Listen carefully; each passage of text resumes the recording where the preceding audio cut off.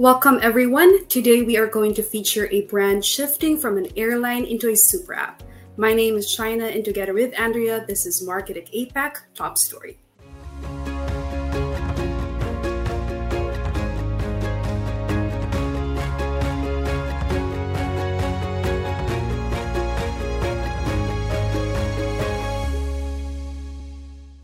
airasia, one of the leading airlines in the region, has recently transformed itself into a super app, moving beyond its flagship airline service to now also provide food delivery and e-hailing. Last April, airasia Super App announced the entry of its e-hailing airasia ride to the three markets, namely the Philippines, Thailand, and Indonesia. And today, we are privileged to speak with airasia Ride's regional CEO to know more about the launch. We're very pleased to have Chiew Shan joining us today. Hi guys, I'm happy to be here in this session and look forward for our conversation today. First of all, congratulations on the upcoming expansion of airasia Ride. You only launched this about a year ago and now you are bringing this to the three markets. So my first question is, the launch in Thailand, Indonesia, and the Philippines meant going against the competition that is led by Grab and Gojek in Indonesia. So how do you aim to set airasia Ride apart from the rest? We actually launched in Malaysia last year, and now we are in the plan of launching in Thailand very soon, and then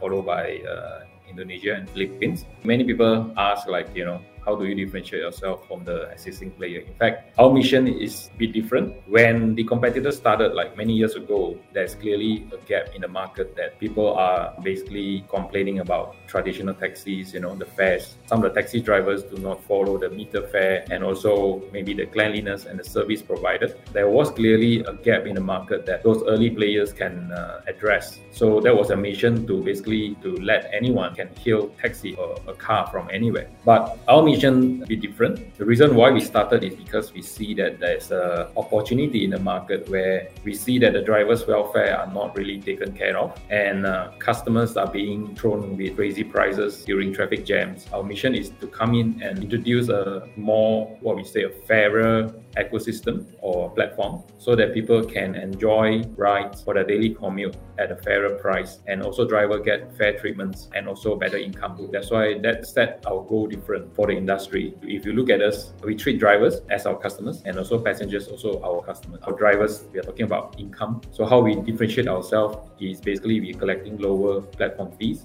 compared to others, compared to the existing leaders. And the most importantly is we stress on freedom of choice, where we do not simply penalize our drivers for example, not taking the jobs, or they were not forced to actually take all the booking given to them. In fact, we give them the freedom of choice to choose the job that suits them based on the fare, based on the direction, so they can actually enjoy a stress-free driving. So that is how we differentiate ourselves in driver's perspective. On passenger side, we are focusing on having a fair fares, right? If you look at how other competitors work, is basically if there's not enough driver in a certain area during peak hours, then a multiplier will apply, and if a $10 trip might end up to be a $30 trip, right, at a time. And we think it's really not fair to the customer, because you shouldn't punish your customer when you don't have enough driver in the area, right? So why does a customer have to be penalized and have to pay more when you don't have enough drivers, right? So we do not believe in that. What we really believe in is having a fair fare. That means a driver should be compensated for the extra hour in the jam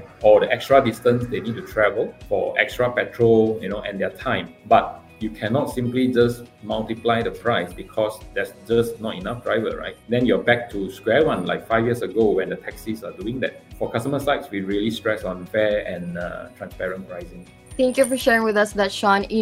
I love what you mentioned about how drivers need also to be taken care of, and how airasia Ride is treating drivers just like your customers.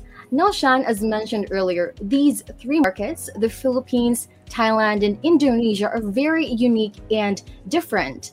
I want to know, what are the distinct pain points of these markets in transportation, and how do you aim to solve them? For example, in Thailand, let's say in Bangkok City, right? Or in Manila, I heard where you guys was talking about the traffic condition there. The difference is we need to introduce more effective transportation mode during the traffic jam hour. For example, like two-wheelers. Two-wheelers is not offered in Malaysia yet, but very clearly in these cities like Manila and also Bangkok, right, and also Jakarta, definitely two-wheelers is a must-have Because if you have been into, for example, like Jakarta City, you can see that a 1 or 2 kilometer stretch, which usually will take you around like 5 minutes, will end up to be 30 minutes or 1 hour, right? If you're on a car. The difference is in these cities, we really need to introduce two-wheelers to meet the need of the customers, right? To go to the place in a short time rather than having in a car. As I mentioned just now, fair pricing is our policy, but in some of the cities, basically the government has already regulated the price. So there is a base and ceiling price that we have to adapt to. Then we can actually play within the range allowed by the regulator. This is another factor that will be affecting our service in these countries, our cities. I think these are the two things that we see how this market will play differently. Thank you for that, Sean. You know what? Two-wheelers is definitely the best option out there when you're in a hurry. Now, in relation to the previous question, in the Philippines specifically, your entry marks a groundbreaking presence as you finally end the monopoly of Grab. What's your comment on this, and how does this affect your operations in the market? Yeah, I think no one likes monopoly, right? By giving another choice to the customer, definitely will be very appealing to the market. Ending the monopoly actually requires customer to willing to try our service, right? And also stick with us. One of the main area that we are looking at is because airasia is also a travel company, right? So in Philippines, mainly we will start off with the airport transfers, airport trips, work with local partners and also recruit our own drivers to handle, because we have a lot of customers that is traveling and has booked flight with us. So basically we're going to give them an end-to-end solution from door to door. They can book from, for example, if you're traveling from Kuala Lumpur to Manila, you can actually book right from your home to the airports, and then when you land in the Philippines, you can actually take from airports to your hotel, right? So basically that is one of the first focus that we will do. Then after that, we will then expand to the cities. When we have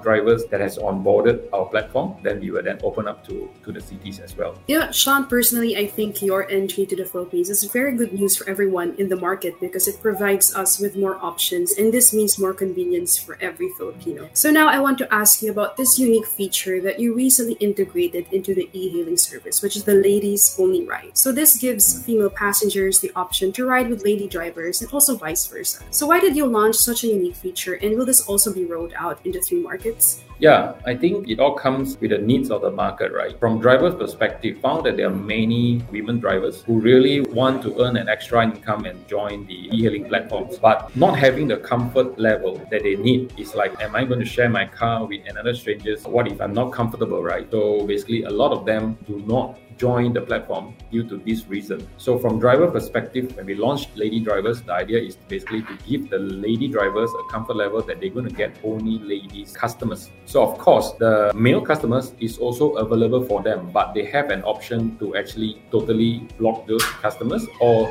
they can actually take both once they are comfortable. So basically, we want to reduce the entry barrier for the ladies drivers to come in, because they can actually make a good living for by joining as a ride-hailing drivers. So this will definitely lower the entry barrier for them to join, and to promote better safety. We also give like free dash cam to the lady drivers who join us, right? So they can have all the things recorded when they're driving. From customers' perspective, we also noticed that during late night, the lady customer feel more comfortable if they have a lady driver taking them. So basically, this is just added service that we offer to the customers, right? So they have a choice to book any ride, which means they don't mind any car, any type of car or any drivers. Or if they feel comfortable, they can just go for lady drivers. So we really hope that this will bring a difference to the female market, both for drivers and also the passengers. Yeah, I think as a woman myself, this is a really great feature, doubling the protection for our female riders who continue to have reservations when it comes to their safety. You know what, with that, I highly agree with you, Shaina. The ladies only ride is such a great feature which benefits not only the female riders, but the female drivers as well. Yes, that's right. So obviously, we're very excited with all these new developments. But for my last question, Sean, what new features and services can we further expect from the airasia super app? In terms of services, basically, if you notice that the way we actually group our drivers are actually by community, right? So you have seen the ladies drivers launch. So this is one of the community that we launched. So soon you'll be expecting more communities, or we call them experiences that we can offer. For example, if you like a quiet ride, you can always go for quiet drivers community. If you like a friendly drivers, you can always choose a friendly driver community. Even like pet rides. Basically, you will see see more and more the community or the services being offered soon. In terms of features, I can tell you one of the very exciting feature that we're launching soon is actually a bidding feature. So basically based on your affordability and also based on the urgency of the customer at the time, you can then bid based on your affordability, how much you want to pay for the trip. So this is something that like a sneak preview for you. We'll be launching this very soon. So thank you so much, Sean. So many exciting things to look forward to. Both Andrea and I are actually based here in the Philippines, so we're definitely thrilled to see AirAsia Ride get up and running here. That's right. E-hailing services have become such a fixture in our day-to-day, and we are so happy to have caught up with you, not just on your lunch, but also to discuss the present state of the industry. Again, thank you so much, Sean, for your time and for sharing with us this exciting lunch. Thank you very much, guys. Look forward to launch in the Philippines very soon once we acquire our license. So there you have it, our top story. If you have an interesting story to share in the areas of marketing, tech, platforms, and SMEs, please email us at editorial@marketing-apac.com. Also, be part of our growing community and follow us on our social media channels. This has been China, and together with Andrea, we'll see you in the next episode.